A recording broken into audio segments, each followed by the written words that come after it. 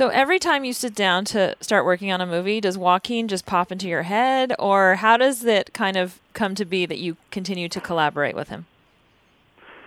Well, in a short answer, yes, he pops into my head. I mean, it's very hard to find a truly great actor who can tolerate you, who is willing to work with you repeatedly, and unfortunately for Joaquin, he falls in that category. So I constantly think of him because I think he's one of the best young actors in the world, if not the best. So why not write a part for him if he'll do it? Right. And that guy, it's based on a real guy named Max Hoxton. And he had his group of women. He called it the Association. And he was a real Lower East Side kind of scummy guy. And my great aunt, who just died actually last year, she was 101. Wow. And very lucid up until maybe a year before she died, told me all about him. She knew him on the Lower East Side. So that's kind of the genesis of Joaquin's character. But I definitely put him through I tortured him because he would say to me, James, why are you doing this to me? I'm playing the worst guy in the world. Is that what you think of me? So I said, well, yes, you should do this. That's so funny. And I think Joaquin's right. I think in that New York Times profile, he said that that you do really good impressions, but not a very good one of Joaquin. Well, I actually probably could do a good impression of him if I cared to try. Oh, yeah? The problem for him is that I know him so well that it's become more entertaining for me to just be like a total caricature of him. Yeah.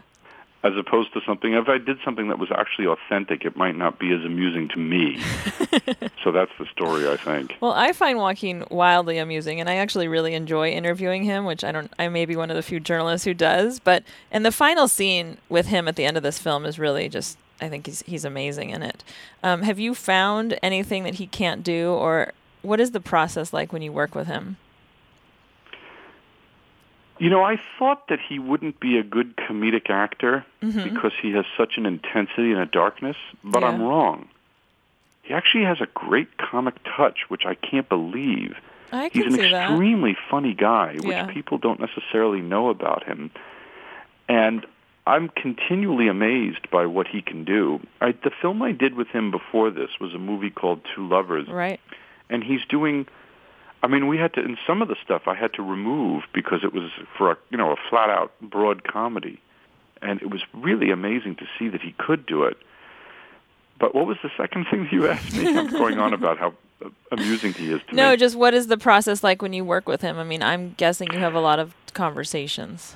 Yeah, we talk a lot. What we do is we kind of, we like to explore. We talk backstory. We don't talk about the scene in specific that much. What we talk about is the backstory behind the scene, like what has happened before the scene occurs. And we spend so much time on that every scene that we do is kind of an outgrowth of the rehearsal. But he's an extremely inventive guy.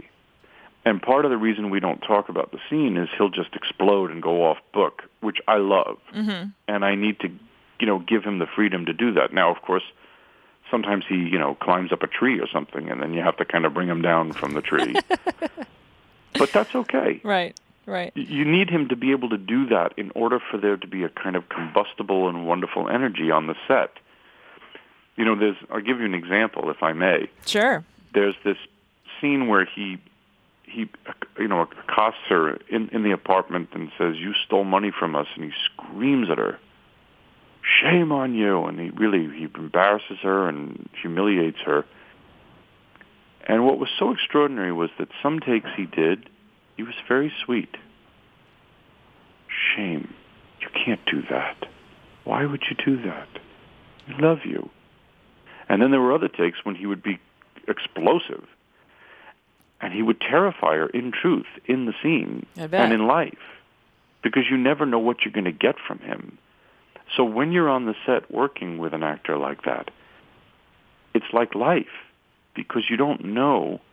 I don't know how you'll react. You could very easily, ask me a question, "James, why do you have, high cholesterol or something?" And I would be thrown and I wouldn't know how to answer it. Now, you probably won't, but you might. that's like life. I don't know how he's going to react in a scene.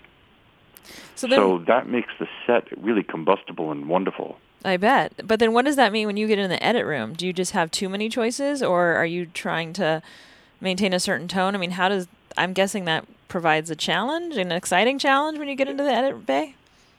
It absolutely does provide a tremendous challenge. He's the toughest actor I've come up against to edit. I bet. Because you'll see take 1 will be radically different from take 9. And you'll have all kinds of flavors in between. So you ask yourself, what is the most important thing in the context of the story? And you build his performance that way. It's kind of why Joaquin, up until fairly recently, didn't watch his own movies, because what would happen is he would do all that work and invest all that energy, and then it's up to you to kind of piece it together. Now, I love that. I think that's great. But it just means a little bit more effort, that's all. Yeah. So does he watches them now? He watches his movies now? Well, he watched this one just last week. And what did he say? I think it was the first one. And what did he think of it? He said he thought that the movie was fantastic and that Marion and Jeremy were great and that I did a great job. So I said, well, thank you. That's very sweet of you. But wait, what about you? He said, oh, no, I'm terrible. Which is what you expect, right? What are you talking about? What's that? And that's what you expected, right?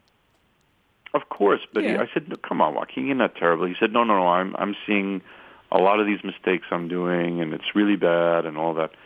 And I just sat there and I said, what is the point of asking him? Right. He just sees what he thinks are his mistakes. Sure.